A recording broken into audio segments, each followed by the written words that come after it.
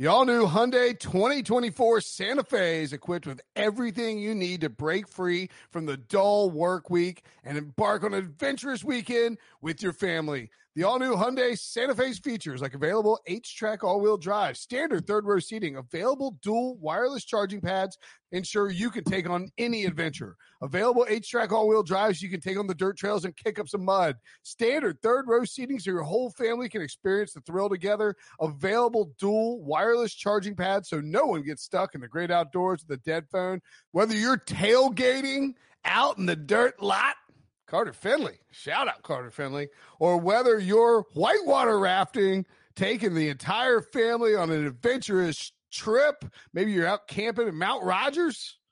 I used to go as a kid. Wish my parents had a Hyundai Santa Fe. The Hyundai Santa Fe is perfect for your family outing. Learn more about the all-new Hyundai Santa Fe at HyundaiUSA.com. Call 562-314-4603 for complete details. My last name Judy. People sometimes call me short for Jew, like one Jew. So I just got a Jewish star. So, yeah, I'm not Jewish, though. I'm a ball player. Whoever picks me, I'm going to go show up. I'll play whoever for whoever drafts me. I've deleted Twitter a lot. That is the most enjoyable moment about ball. To go out there and just really abuse somebody. And they won't say nothing about it in the press, anything. I ain't on no headlines and handcuffs, no mug shots, no nothing.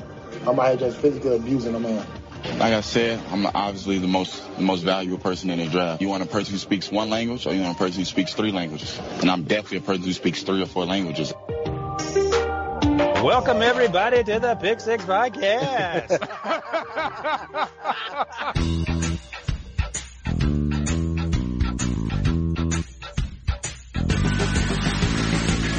2020 NFL Combine is in the books. What's up, everybody? Pick Six Podcast here, CBS Sports Daily NFL Podcast. I am Will Brinson. I am your host. Thrilled to be recapping the 2020 NFL Combine, first every year in prime time in Indianapolis, with the man who interviewed, I think, roughly 93% of all Combine participants while at the Combine for CBS Sports HQ, Ryan Wilson. Wilson, what's up, buddy? Did you hear the intro? You know what? We don't really need to explain the technical. No, yes, I've heard it, but I didn't hear it just now. Did you hear the last little bit before you came on the air? Uh-huh. Oh, well, thanks to Debo. He played the Ryan Wilson impersonating Will Brinson. This is the Pick Six Podcast intro from last week when we did it from Indy, where I was trying to be Will and you know, I thought it was pretty good. The fact that you didn't react, it troubled me. I thought maybe you were really angry, but I think you just weren't paying attention. No. Well, I mean, long story short, my headphones are running through my computer and not through the mixer right now. So that's why I couldn't hear it. Would you like me to go back and play it again? No, I heard it. It was fantastic, and I'm glad Debo put that on the end there. You can hear it when you re-listen to it live. I thought you did a great job hosting the podcast. Well, as you pointed out in the last podcast, it wasn't a lot of me talking. It was me just throwing it to Brady and Pete. You're just trying to herd like a group of wine drunk like cats drunk on wine. Like through a mall. Like it's like herding cats, wasted cats through the Mall of America. And Pete's a cat guy, so that works. Yeah, so is Breach. We got a lot of cat guys. JLC's a dog guy. I'm a dog guy. You're a dog guy. What's Debo? Debo must be a dog guy. He's not a cat guy. No. Come on, dog guy. Debo hates animals. No, I can see Debo liking animals. I don't understand the whole cat thing, but whatever. I don't want to. Hey, what? Debo, you don't have a dog, do you? No, I don't. My hours, I don't think, are conducive to that. But if I see, like, on a dating app, a girl is like, I love cats, then that's an automatic swipe to the left. Do girls write I love cats on dating apps, huh? Oh, yeah. Really? Yeah, like a lot of these, they, like, give you certain prompts. So it'll be something animal related, or like dog or cat. And if I see cat, then that's a red flag to me, more than a lot of things. Okay, I was just picturing, like, some girl who's, like, on her profile, it's like, I love cats! Like, exclamation point, which is, you know. Maybe don't do that. Ain't got time for that. Yeah, then you're just hurting your way into a crazy cat lady, not a crazy cat man, you know, because either one is possible. Anyway, the Combine, it's over.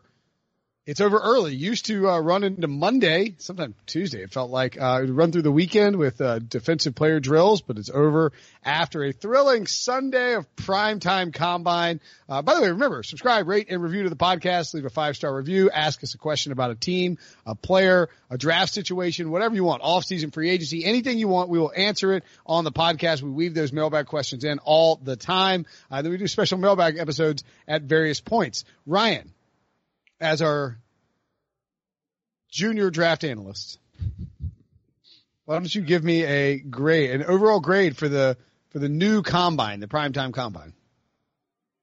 Well, let's see.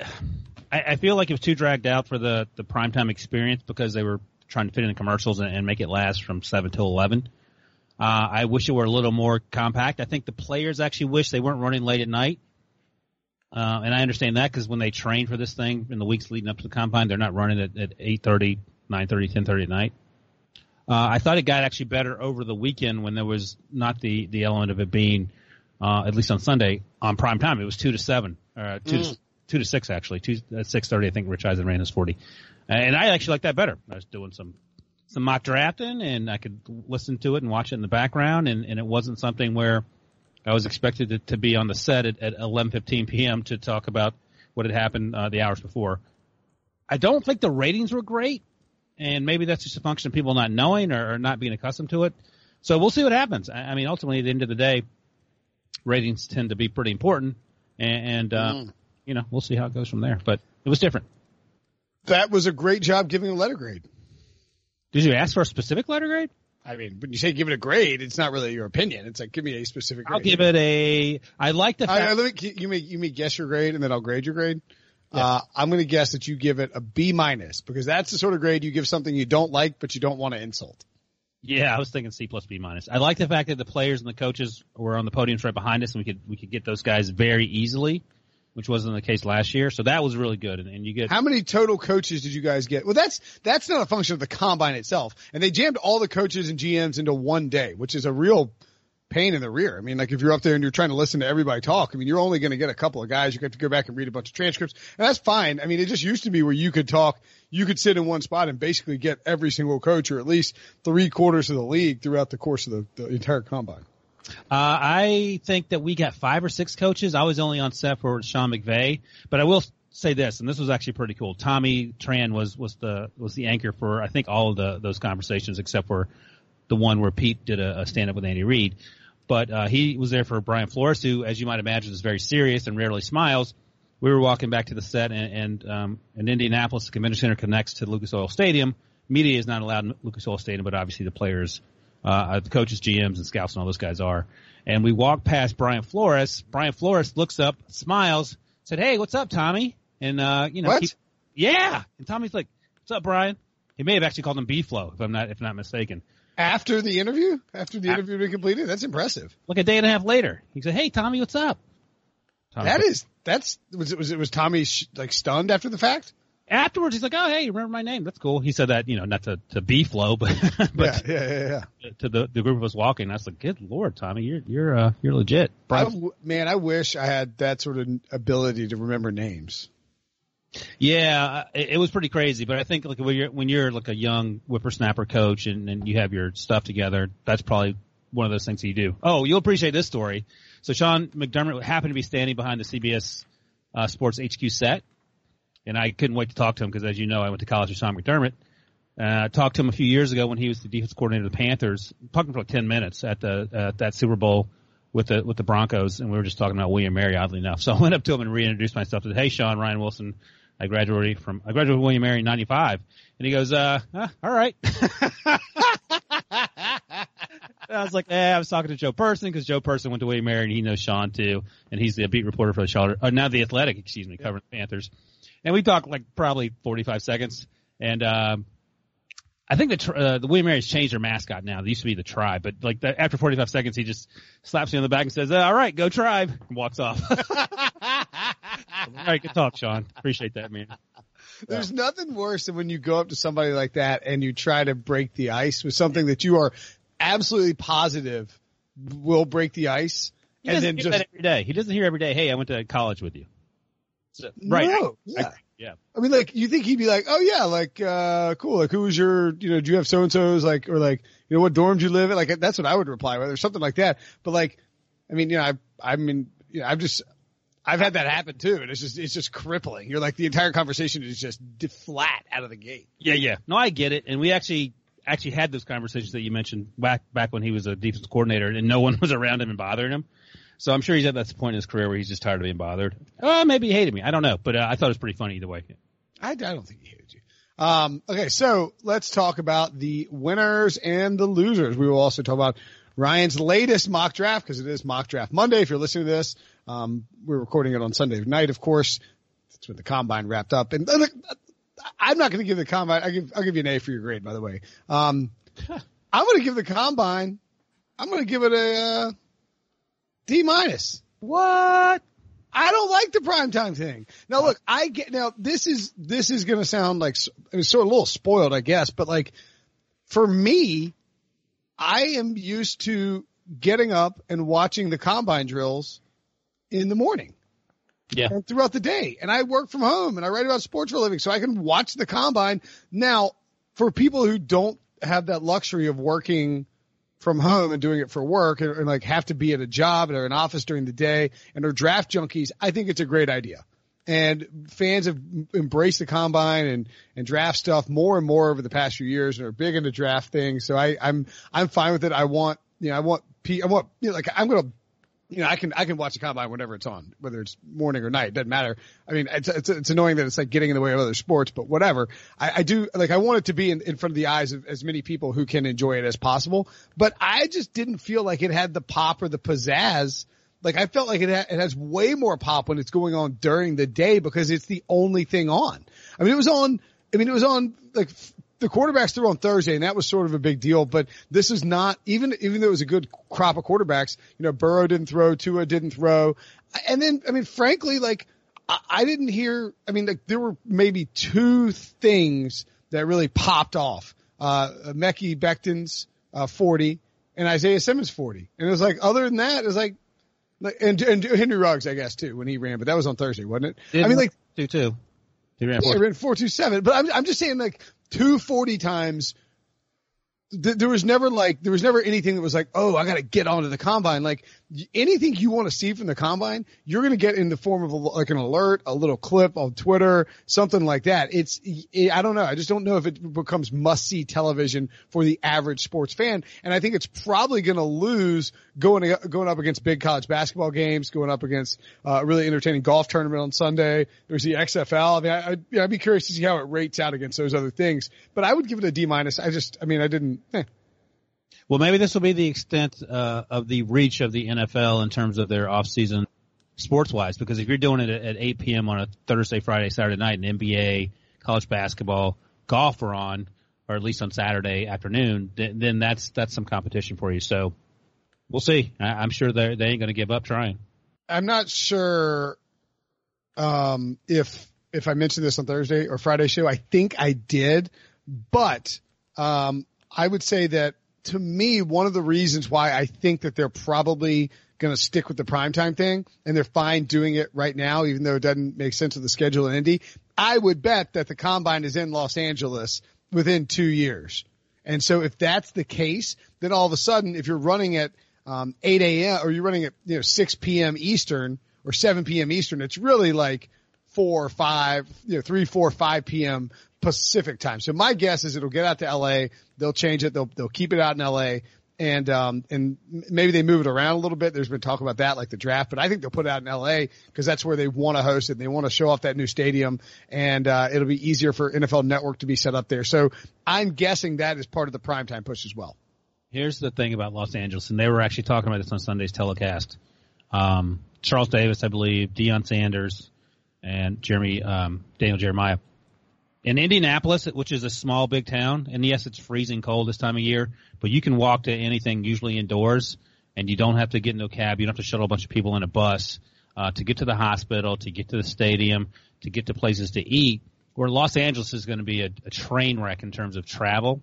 And if your plan is to move around 300 to 340 kids that are working out of this thing, that's a lot logistically to sort out. in a town where no one cares about sports. So, I mean, that's something you have to figure out. And the NFL, I would imagine, at the end of the day, doesn't care. We've seen them host Super Bowls in cities where the media spend all their time on the bus, and it's not about the media. But to get the players around, that's sort of important. So that's the allure of Indianapolis. But, you know, they used to have the draft every year in Radio City. And guess what? It's not been in New York since, and it probably won't be. All right, well, let's get down to business. Let's get down to the nitty-gritty. Let's get the show on the road. Combine winners. Let's start listing winners. All right. I'll start in random order. Isaiah Simmons. Huge winner. 238 pounds, 6'4", 4.3, 940, 39-inch vert, 132-inch broad jump, on and on and on. So I don't know if I mentioned this when we last spoke on the podcast, but we talked to Joe Burrow and asked him the one player he had to look out for in the national championship game, Isaiah Simmons. He said, I need to know on every single play. And the dude's a freak. So let me see if I have this tweet up. It's actually pretty good. But they were comparing a 4.39 40 with a 39 vert and 132 broad at 6'4", 238 is absolutely insane. So here we go. Yeah, no, it's nuts. Snap counts by alignment, according to Pro Football Focus, in their final year of college. Derwin James played the slot, cornerback 178 times, safety 390 times, off-ball linebacker 149 times, edge rusher 64 times. Isaiah Simmons played slot cornerback 257. So think about that. Slot cornerback 6'4", 230. Safety 225 times, off-ball linebacker 192 times, edge defender 115 times. So the point is, and it's funny, we asked Isaiah Simmons who he sort of compared himself to or who he watched in order to sort of get himself pumped up, and he mentioned guys like Tyrann Mathieu and Von Miller, oddly enough. But he didn't mention Derwin James, but I think all three of those guys taken together is who he is. And if that sort of appeals to you, I think that Isaiah Simmons is your man. Did you, what did you just read, the tweet? What was it? Tebow just dropped something else that I was going to share. NFL Research tweeted this out via Pro Football Focus, comparing Derwin James and Isaiah Simmons in terms of the positions they played in college, and basically it was split among slot. No, you don't have to reread it. I was just making sure I didn't double up and sound like an a-hole. Okay. They also tweeted out he's basically a bigger Julio Jones. He ran a faster 40 than Julio Jones. His vertical was higher, and he's 6'3" instead of Julio 6'2" and weighs 18 pounds more than Julio Jones did at the combine. That is. It's just insane. I think that this combine, I think he was probably there anyway, in my opinion, but I think he's a slam dunk top 10. And I think he is probably a pretty good bet for top 5 in the draft. The only reason I would not say he's I think he's definitely a top 5 talent. The problem is you get, with positional stuff. I mean, I do think because he moves from linebacker to safety, that's not really as much of a concern. He can blitz, et cetera. But I do think that, because there are quarterbacks in the draft that will go high, that he could fall out of the top 5, but I don't think it's likely. Well, maybe we'll find out if he's in Ryan's top 5. That's right. Later on, which I'm guessing he is now. But don't ruin it. Who else is a winner from the combine? I had Jalen Hurts in there. We talked a little bit about him last week, but he ran that 4.59, and I'll keep saying it until people tell me to quit talking about it. But he is Taysom Hill, but he's a better passer. And, you bring him in, and you give him a small package of things to do, and you have success. You can't put him on a crappy team. And I was actually thinking about that. It's easy to say, yeah, you can't draft Justin Herbert or Jordan Love or Jalen Hurts and put him on a terrible football team. So, yeah, you can say that about anybody. But I feel like you could do that with Joe Burrow. You could put Joe Burrow on a terrible football team, and he will go to a terrible football team and probably have success. But Jalen Hurts is a guy who needs to develop as a passer and as a sort of a drop-back guy.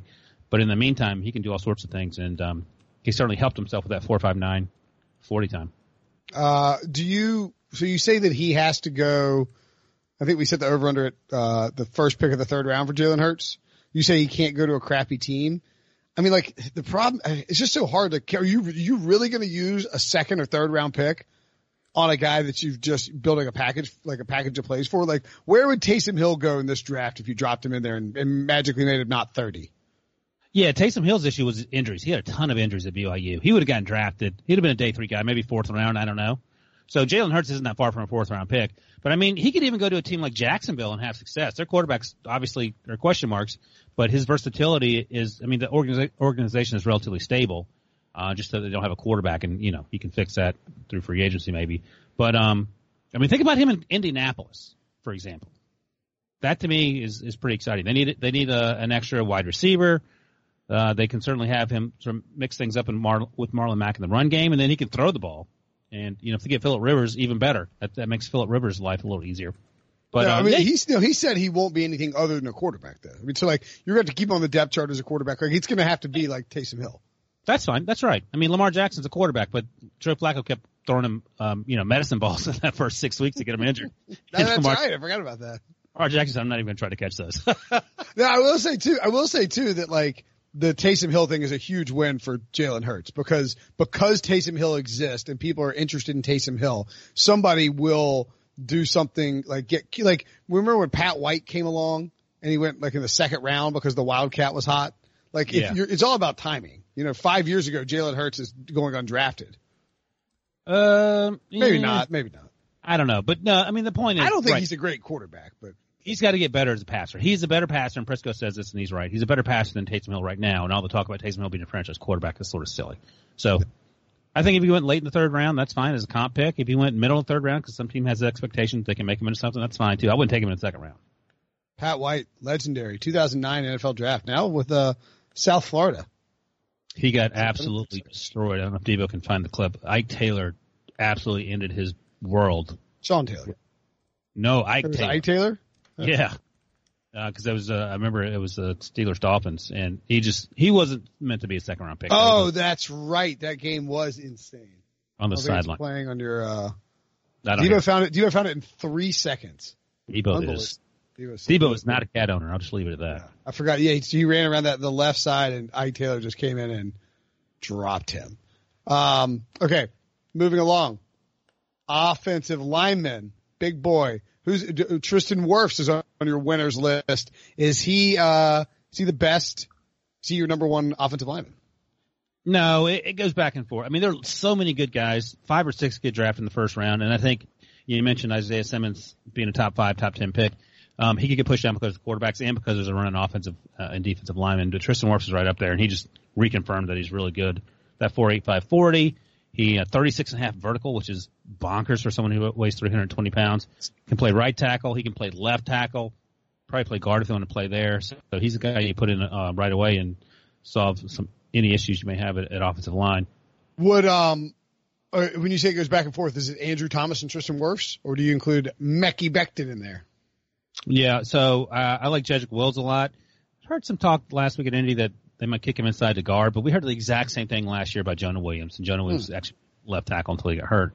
I like Jedrick Wills as a right tackle. He's a grown man. He just sort of body slams people. Mekhi Becton is, again, that's Pete's Prisco's favorite guy.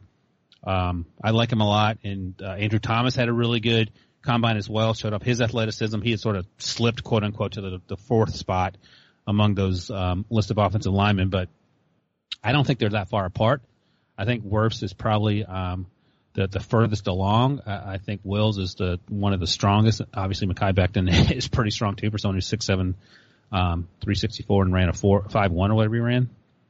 And Andrew Thomas, his footwork's a little sloppy, but he's a 3-year starter, I believe.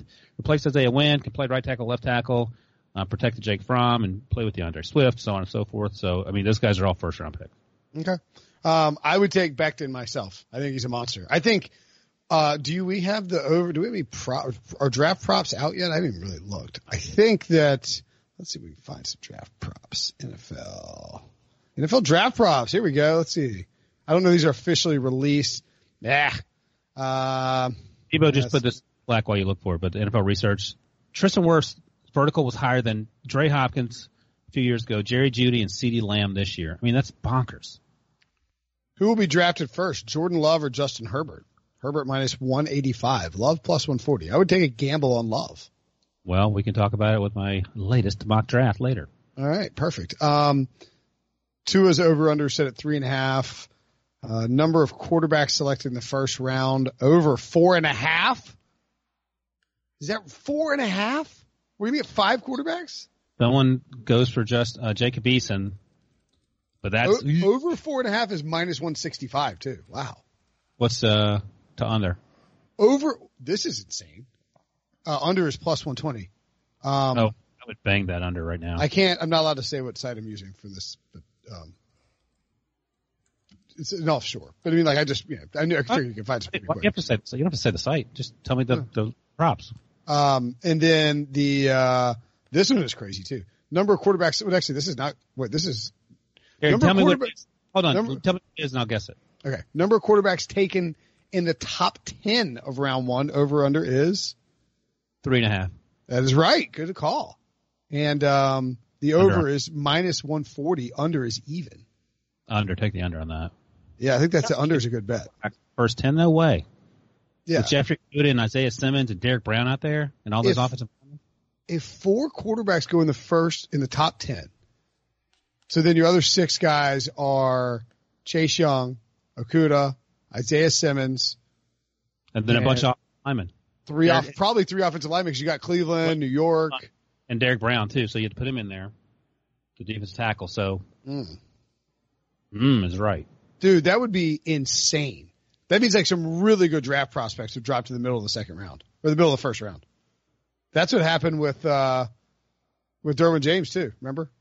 Because Josh Rosen and all those guys got taken and Derwin fell. You hate to see it. You do hate to see it. All right. Justin Jefferson on your winners list. Oh, I love Justin Jefferson so much. He was one of the first guests we had. And I told him, I said, dude, I am so happy you're 6'1" and 202 pounds because I wanted you to be big and, not a little small slot corner. And the issue with him is, all right, how fast is he going to run? Because Devin Duvernay plays a similar position at Texas, a slot guy, but Duvernay's a track guy. Right. So we knew he was going to run well. And Jefferson, sometimes you watch, I mean, he was a huge, element of that passing game in LSU, obviously, along with Jamar Chase. And the issue was, okay, he doesn't face a lot of press man in the slot, and how fast is he? And he said, I'm going to surprise a lot of people, so just hold your breath on that. And that dude ran a 4.43. He's like a first rounder. I mean, that's huge. Like if he goes to the Saints or to the Patriots. Do you think Justin Jefferson goes first round? There's so many of these guys. We'll see. I mean, he could fall to the second round because, sort of the conversation we're having about 3.5 quarterbacks going in the top 10. But that size, the height, the weight, and the 40 time, most importantly, and the 37.5 vertical, that's first round stuff, especially with that production. All right. What about Neville Gallimore? So, I met him at the Senior Bowl, and he's just a freak athlete. And I was sort of talking to him again at the combine. Defensive lineman for Oklahoma, by the way. Yeah, and he had a really good season. And he's big dude. He's dropped 30 pounds from a year and a half ago. And so Quinnen Williams ran a 4.83 last year, and Quinnen Williams was the 3rd overall pick. And he said, yeah, I'm going to beat that. Really? He did, dude. He got a 4.79 and put up 23 in the bench press, which is fine. I mean, that's more than adequate. But right, he's 6'2", 304. Another guy who's like a late first round, second round guy who's a sort of a spark plug. Quick for his size. He's obviously fast, but he's a sideline to sideline sort of chase guy. Remind me a little bit of Jeffrey Simmons in terms of chasing people down. He's a good player, and he's Canadian. I mean, he's like proudly represents the fact that he's Canadian, and is happy about repping the I don't know, what do they call themselves, the great people from up north. Great North, yeah, we the North. Yeah, they're like Game of Thrones. How many Canadians do you know? Well, I'm not far from Canada, but how many do I know? I don't know a ton. There's like a sneaky amount of Canadians in the media. Julie Stewart-Banks. Jeremy St. Louis from Canada. Jeremy St. Louis. Who'd you just say? Julie Stewart-Banks is Canadian. Oh, that's right, yeah. Pat Mayo. I think you said Pat McAfee. I said Pat McAfee's definitely not Canadian. No, Pat McAfee he's not Canadian. Pat Mayo's Canadian. J.E. Skeets and Taz Mellis are Canadian. They're OG bloggers. That's right. Trey Kirby, not Canadian. He's from Chicago. Anyway, Combine losers.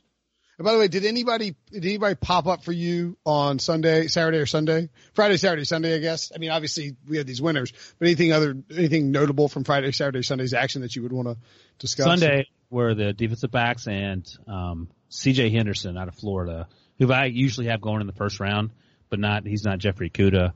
And usually I've had Trayvon Diggs come before him. Trayvon Diggs, the Alabama cornerback, and Stephon Diggs' brother did not run at the combine. He did the drills. Looked super smooth catching the ball, which makes sense. We'll see how fast he is at his pro day. C.J. Henderson ran a 4.39, put up 20 pounds in the bench press, looked incredibly smooth. 127 broad jump too. Phew. Yeah, dude, he's a cover corner, and just those numbers are great and all, but you watch him play, he's really good. The issue is he doesn't always tackle, and Jordan Reed, who writes for the Draft Network, he's not the tight end for the Redskins who was just released, but he actually played at either NC Central or NC A&T as a quarterback, and now he does this for a living. He's really good, but he talked to a scout who said, which I think is really funny, when he asked a question about C.J. Henderson not tackling, the scout said, does anyone ask questions about all these defensive backs who are currently free agents that are going to get paid a lot of money, whether those guys tackle or not? All you care about is whether they cover people. So C.J. Henderson covers people, and that's pretty important to what you ask him to do. So, as the old saying he made himself some money, I think, on Sunday. I mean, he's not wrong. No, but we do get caught with stupid stuff. I did ask Grant Delpit, the safety at LSU. So, what do you tell people when they say you can't tackle? Because you didn't tackle a lot of people in 2019. Asked it very nicely, and he's a great kid, and he's what did he say? He's like, yeah, I got to work on that, and I had a high ankle sprain, and that was the thing. He had an ankle injury all season. That's why he didn't run, or that's what he said he didn't run at the combine. He's going to do it at his pro day. But again, some people will tell you, dude, he's a center fielder and he's a ball hawk. Let's make sure you have your priorities in order when you're talking about that. Yes, it's important to tackle in football, but at the end of the day, maybe it's not as important to be a cover corner or safety and tackle, unlike a defensive tackle or a linebacker. That's really interesting that you asked Grant Delpit to his face. Hey man, how come you suck at tackling, bro? I didn't say that. I like Grant Delpit. I'm just kidding. All right, how about some losers? Derek Brown is on our loser list. Is he falling out of the top 10? I don't want to call these guys losers. They're just guys who probably didn't perform to expectations. He ran a 5.16. How about stock up, stock down? Yeah, there you go. 5.16 is fine for Derek Brown, but his 3-cone was 8.22, and that is glacially slow. That is really slow. I mean, DK Metcalf's like, man, that is slow. So, maybe he runs a faster one at his pro day or whatever, but you watch him play and you're like, this dude is the top 5 talent, and he remains that. But I'm guessing he would like to have had a better 3-cone drill. And Mike Renner, the Pro Football Focus draft analyst, tweeted DK, for the record, ran a 7.38 3-cone drill. Did he? That's so slow. Just for fun? When did he have the occasion to do that? He ran a 4.33 40 and a 7.38 3-cone drill. That's an impossible thing to do. Yeah. That's funny you say that because we talked to so many people who said that they were, I don't remember who it was, but they were meeting with Pete Carroll. Pete Carroll was trying to trip them up when they were doing the board work, quote unquote. And he said it was really weird. And I said, did he rip his shirt off or did he keep it on? He goes, no, he kept it on. So that was good. I don't even remember who the player was. I'm trying to see. No, I was trying to see if Vince Wilfork. I was just trying to think of somebody big who wore the somebody big who would have run a 3-cone drill that was really slow. I mean, 8.22 is incredibly slow. I think that's one of the slowest. So I don't even know. Vince Wilfork had to have been faster than that. I think Derek Brown's ran one. Maybe he was hurt. I haven't heard anything. Maybe he pulled up. I don't know. But he's still a top 5 player. It just struck me as weird that he would run that given how he played during the season. And I think it was Derek. I think it was Derek Brown because I asked him of the quarterbacks you faced, Joe Burrow, Jake Fromm, what Tua, which one was the toughest? And he said, you know what, man, we got after Joe Burrow and we hit him pretty hard. And we enjoyed that, but he just kept getting up, which was incredibly frustrating, which was true. They actually played a really good game against Joe Burrow. Oh, they were. Yeah. He actually, I remember one hit on Joe Burrow. I thought Joe Burrow might have gotten hurt, and he popped right back up. And he said we kept coming, but he kept getting up, and it is what it is. But anyway, the point is, even though he ran 8.22, he had very little trouble getting to Joe Burrow frequently. AJ Espinosa, is that right? Espinosa? No S. Yeah, you were close. How do you say it? Epinesa. Oh, I can't read. I'm sorry. It's all right. So 504, that's no problem there. 17 bench, that's, he's like, okay, he has really long arms. Mm-hmm. So you're like, okay, we're going to need something more than that. And I actually was talking to a former general manager about the 17 bench press 225. Like, well, it's a little concerning. It's not the end all be all, but it gets your attention and you wonder what's going on there. And he's also a guy who is not quick twitch. He's a defensive end. That's what he played at Iowa.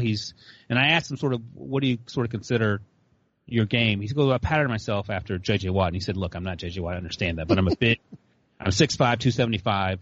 I'm not Caleb Von Chason, for example, who's like a quick twitch guy around the edge. I have more wind with power and a little quickness and not solely on quickness. And the 17 bench makes you wonder about the quickness part. I mean, the strength part of it. But I liked him when I watched him play, but he didn't blow me away. I mean, he didn't do J.J. Watt things play in and play out. Right. So, and sometimes he would just disappear, and that happens. I get that. So I don't think he's the first round pick right now, but if he goes in the second round, I think that's a perfectly good spot for him. Okay.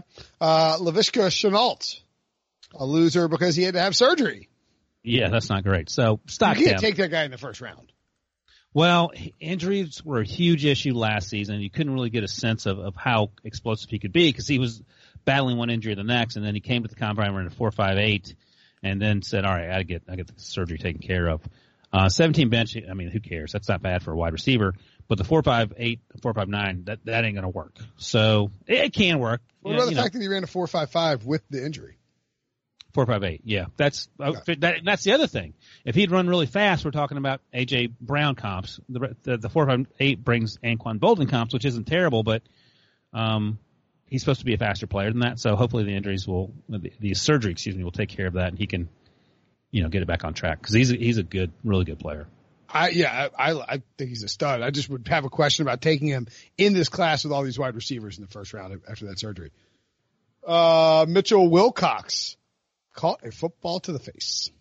Not only did he catch to the face, we later found out he popped a blood vessel in his eye and kept going during the gauntlet drill. Yeah. So, did we find out who threw it? No. It was probably Mr. Trubisky. They didn't show it on the telecast.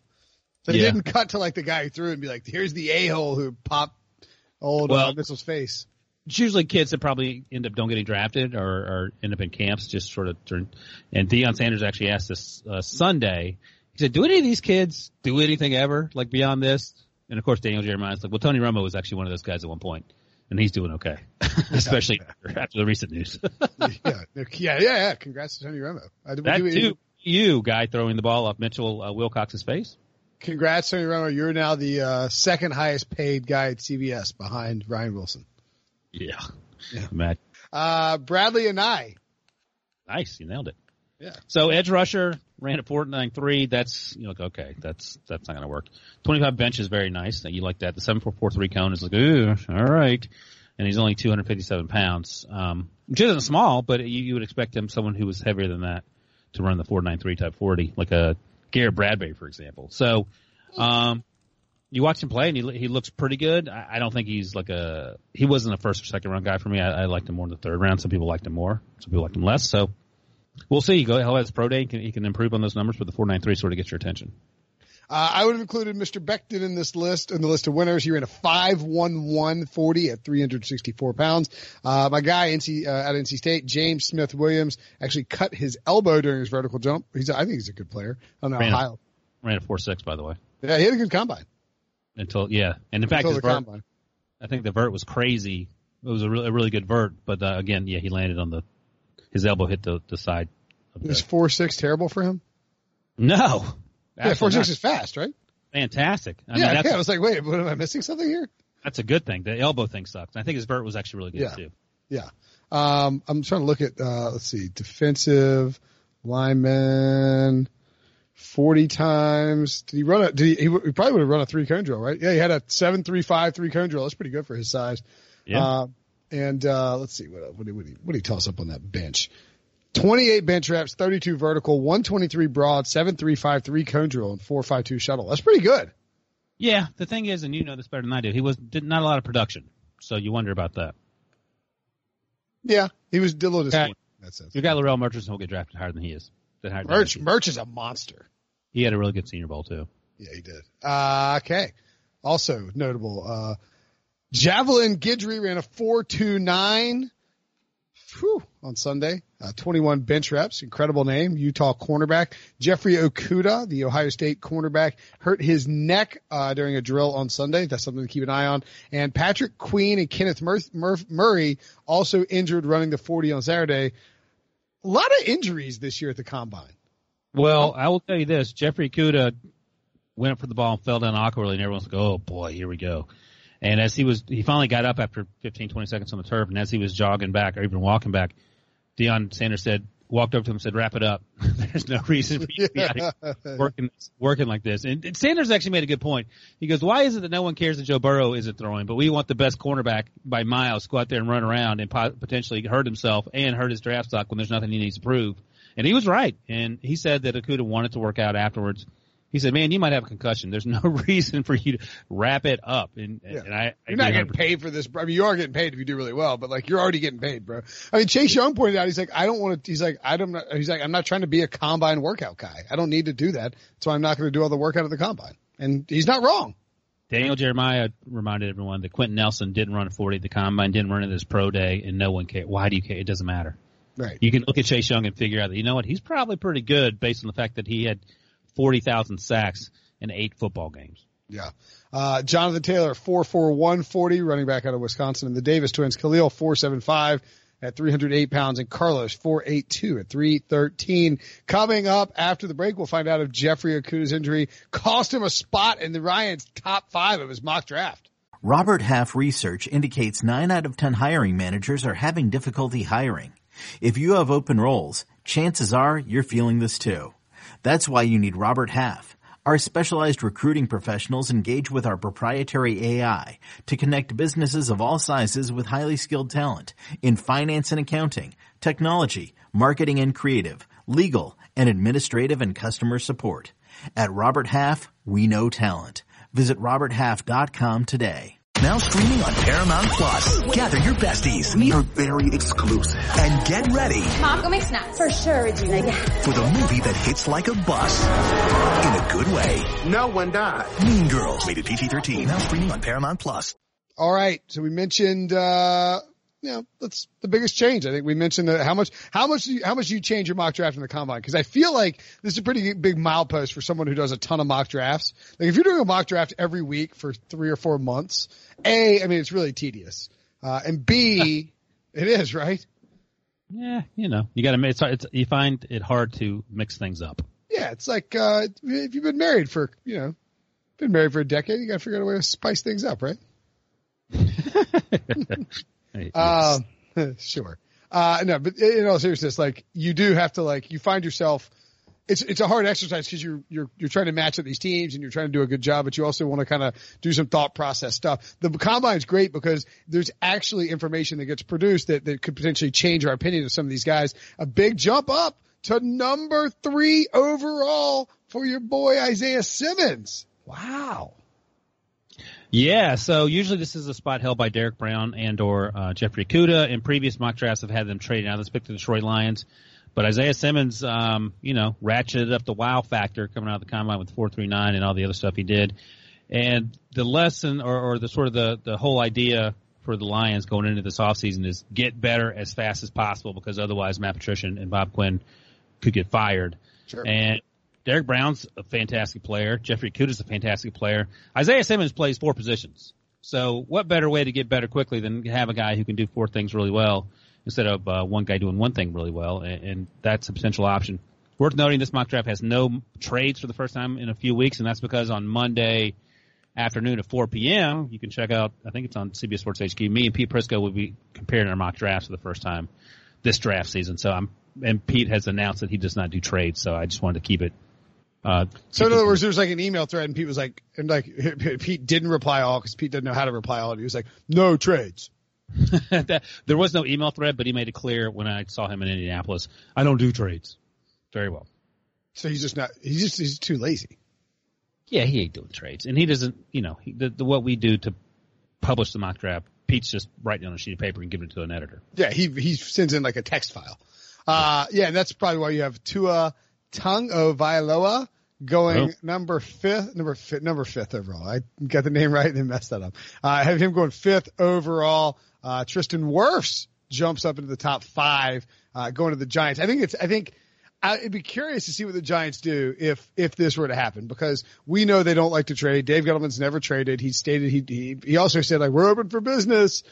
He just doesn't like trading. I don't think he will, but I am curious if, like, analytics might have a little bit more input into decision making in New York, the computer folk, if you will. Please. The big thing that are going to drive Giants fans crazy is that, number one, Isaiah Simmons could go before the Giants have a chance to pick him at number two. Dave Gettleman could very well take a defensive tackle there, like Derek Brown, if he's available. It'd be incredible. It would be fantastic. We just need another defensive tackle. It's like you just traded your a high pick for Leonard Williams, let him walk, and you're getting another defensive tackle in the draft. Bravo. You drafted Dexter Lawrence. He weighs 5,000 pounds last year, and he had a really good season. What are you doing? Yeah, exactly. The Dolphins would do cartwheels if this scenario happened there, right? Yeah, they got. I don't know if Tua's healthy. He says he is, and he walks great when you see him walking around. But when are we going to know? March 9th is the checkoff day for you're cleared to do sort of football stuff, and then April 9th is the plan for his pro day. But even if he runs a pro day, do you know enough? So we'll see. But that would be great. Our guy Adam Beasley has mentioned that there are other quarterbacks the Dolphins are looking at too, and Chris Greer. I think the Dolphins are. Val doth protest a bit much in that sense. Yeah. Chris Greer, the general manager, said they haven't talked yet about trading up or down for a quarterback, which means that they're definitely going to get to that conversation pretty soon. Well, which means they definitely have talked about it. Yeah. I just can't get it. The most amazing development so far this offseason for the Dolphins is that Brian Flores smiled and said hello to Tommy by name. Tommy, what's up, buddy? It's like, it was crazy, man. I was like, because I saw him walking, because you walk by these guys all day and you recognize them, and you go, okay, that's that. And I said, that looks like Brian Flores. And then he smiled and it looked completely different because no one's ever seen Brian Flores smile. And then he said Tommy's name, so I thought Tommy had worked with this guy like in at a television station at some point in Tommy's career. Nope, that was the Dolphins head coach. Brian Flores. That's incredible. Good job, Tommy. Jordan Love. Sorry, this one shocked me. You actually have, as we point out on the props. You can get plus money on Jordan Love to go ahead of Justin Herbert. You have Jordan Love going ahead of Justin Herbert, up 5 slots to number 6 of the Chargers. That'd be an interesting mix with Tyrod Taylor. Makes a lot of sense. And then number 13, you have Justin Herbert falling 7 spots down to the Colts. Again, no trade, so Justin Herbert would probably go sooner than that. But in this instance, he fell to the Colts. Here's my thing. I think Jordan Love, I feel comfortable saying he has more upside than Justin Herbert. Mm-hmm. And it's a matter of right fit and all that other stuff. But both players need to be in the right situation. As I've said, only Joe Burrow and maybe Tua healthy could overcome truly terrible situations like Cincinnati and Miami. But I think Jordan Love in Los Angeles makes sense if you're going to let him sit on the bench. I don't know if they let him do that, but I think long term he might have a little more upside than Justin. And I mean, do you think that the plan, like you're going with Tyrod Taylor, you're running the ball, et cetera, it makes more sense with Jordan Love, or is that not really his game? I mean, what am I missing something there? I mean, Pete hates when I say this, but Darwin Thompson told me and Jamie Eisenberg both that unprompted he has the little Patrick Mahomes in what he does, and he's sort of that sort of athlete. He's not going to run like Lamar Jackson, but he can run like Patrick Mahomes, and then he has a really good arm, and he needs to make better decisions, but he's also a gunslinger, which is pretty funny because on Friday we were on set, me and JJ, Jonathan Jones, our colleague, and Jamie Eisenberg was hosting, and JJ was saying, I don't trust Jordan Love. He had 17 interceptions last year, and what kind of quarterback can be a franchise quarterback doing that? And as he was talking, I was like, Patrick Mahomes, college stats. His next to last season, Texas Tech, 15 interceptions. Yeah. As I look at this computer here, Wait, who said he can't be a franchise quarterback? Lock and Fuller? JJ, Jonathan Jones. Oh, okay. And as I was calling JJ out on it, he goes, sorry, we've moved on to Jake Fromm. There's no time to talk about that, which I thought was pretty funny. But yeah, the point is that, you can be a gunslinger in college and turn it around in the right system. And I think the right system is the most important part of this. Yeah, no, that's, now I want to know, how many, what, I mean, I feel like 15 interceptions is not that. But you think 17 is a lot for college? I watched every one of Jordan Love's games last year, and he played some pretty crappy football. But again, he had no, as Pete likes to say, he was throwing to bartenders and bouncers, and he's not far off. All those guys had left the year before, and he was doing a lot. But there were some really truly bad throws. But if you watch 2018, I get it. This is why people like this guy. But 17, I mean, that's not great. 17's a lot. I mean, It's not. I mean, look, Phillip Rivers would love to throw 17 interceptions in a season, but that's unnecessary. Phillip Rivers was the greatest ACC quarterback in ACC history. He never threw more than 10. He had 25 touchdowns and 10 picks as a freshman. A freshman, Ryan. Who, Phillip? Yeah. Nice. That's good for Phillip. Good job, buddy. You know what he had in his senior year at NC State? 72% completion. Wow. 34 touchdowns, 7 interceptions. 7. I was going to guess 8. What did that team? Anything? That team probably went like 8-5. Yep, 8-5. Welcome to NC State football. Yeah, it's like let's see. I'm sure we lost to Wake Forest in the first month of the year. Yep, Rusty in fact, yep, that's right. Yes. Rusty we were. I think it was my cousin. Cousin was the quarterback. Yeah. Maybe it was Rusty LaRue. Let's see. Actually played in an NBA basketball game, I believe. Oh my God! So we played Western Carolina, ranked 14th. No, ranked 14th in the country. Go to Winston-Salem and lose to Wake by double digits, 38-24, humiliating. Let's see, who's the passing? Corey Randolph. They threw the ball 11 times. It's unbelievable. Anyway, nobody cares about this game. Didn't even need Rusty LaRue to beat Phillip Rivers at NC State. Patrick Queen, Noah Igbenogany. What? You crushed that name. Yes. And Brandon Ayuk. That's what I've been spending the entire day practicing Igbenogany. I'm not going to get it again. Patrick Queen, Noah, and Brandon Ayuk jump into the first round, and no wide receiver. So what prompted you to slide those guys into the first round? So you may or may not remember, our guy Chris Trapasso was on the pre-Combine podcast and was talking to Igbenogany. So I watched him before the Combine started, and I was like, holy crap, this guy's good. He plays in Auburn. No one's heard of him.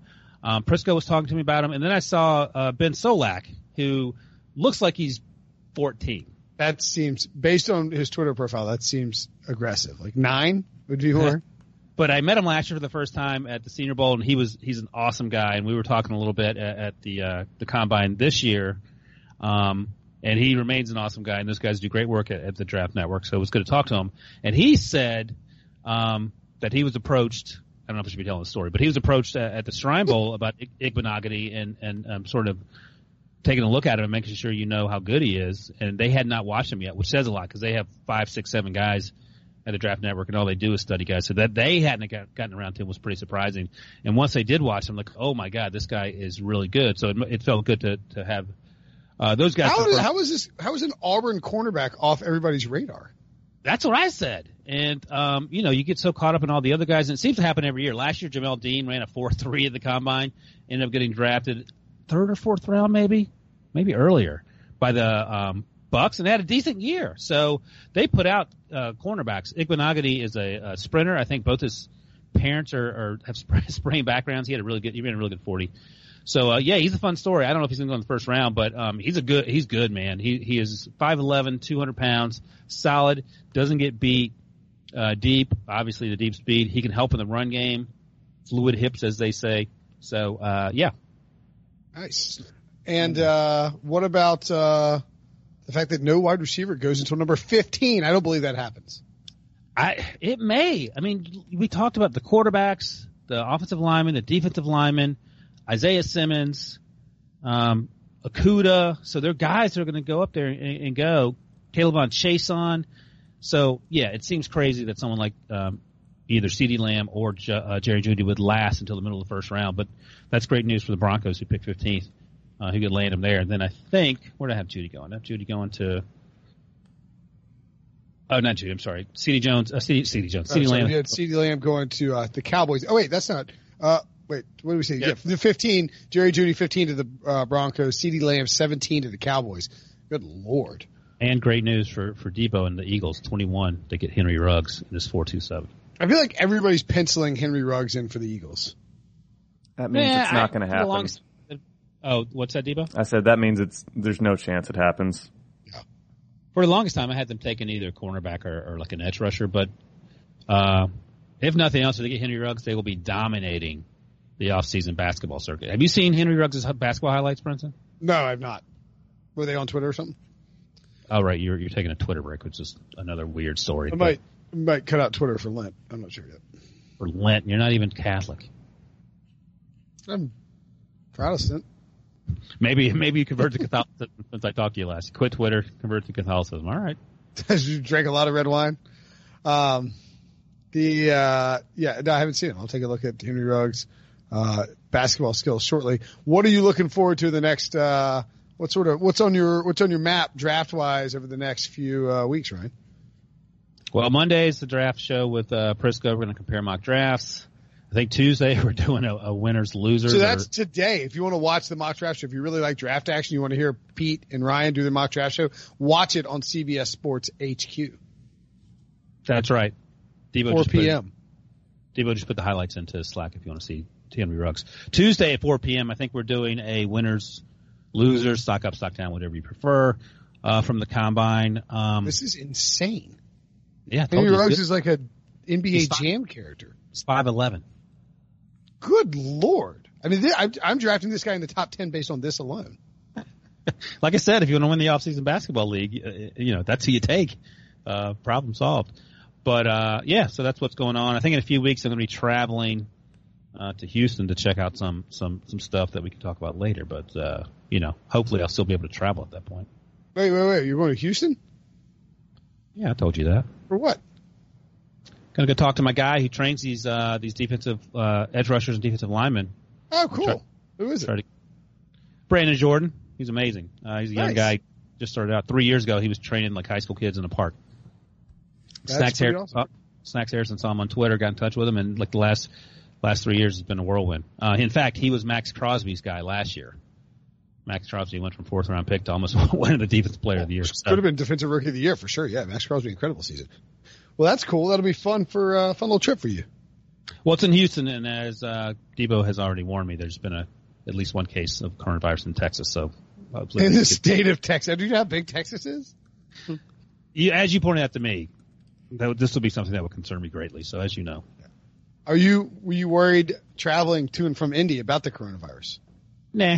I mean, at that point, what are you going to do? Like when I'm in the middle of it, it's over, But when I have time to think about it, but there are 11 confirmed coronavirus cases in San Antonio. Yeah, come on, Debo. Ooh, right. So, we'll see what happens. What's that one? Debo's got.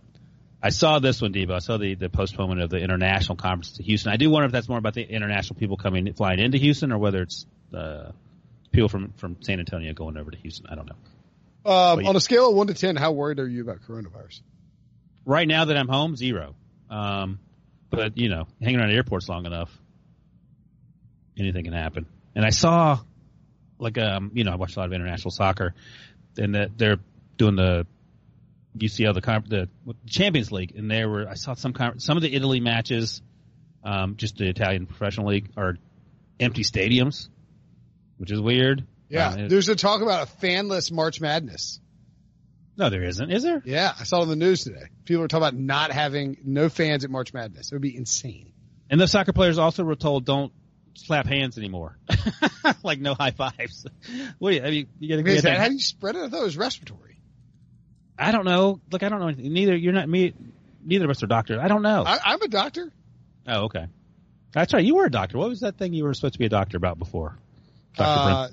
Okay, I forgot. What is it? The foot thing. Oh, okay. What's this? What's this foot injury? Oh, no. Devo's got you panicking. This is beautiful. Just wash your hands. Yeah, I wash my hands religiously anyway. I did think about wearing gloves on the plane, but I was like, I can't do that. Wait, I like this idea. The little foot tap. People are like going around and tapping foots instead of high-fiving. I think this is way more sanitary in general. Yeah, and it's also like what dance was that? That's like the kid and play dance. Yeah, that's right. For those who can't see this, because it's some guy gets out of a bus. He's, instead of saying what's up to his boys and giving them a high five, he just taps his feet, taps each 1 foot, 2 foot. I like this. I think we should start doing that. Start doing that. Give them the kid and play. Shoes have become vastly more important in society. Like whatever shoes you wore would be more impressive. Yeah, maybe. But fist bumps and kid and play. Problem solved. Nah, I'm not worried about it. Okay, well, that's the show. Super Friends will be tomorrow. Make sure to subscribe, rate, and review. And if you got draft questions, anything else, send us a note on iTunes or on Apple Podcasts with a 5-star rating, and we will get to your question. Ryan, talk to you mañana. New CBS Monday. NCIS is back. We need all hands on deck. So grab your gear. NCIS! And join our elite team. What are the charges? Murder. New cases to be solved. Double tap to the chest. Same caliber as the murder weapon. And new criminals to catch. That's the bomb maker. Where's the bomb? A new NCIS, Monday, 9/8 Central, on CBS, and streaming on Paramount Plus.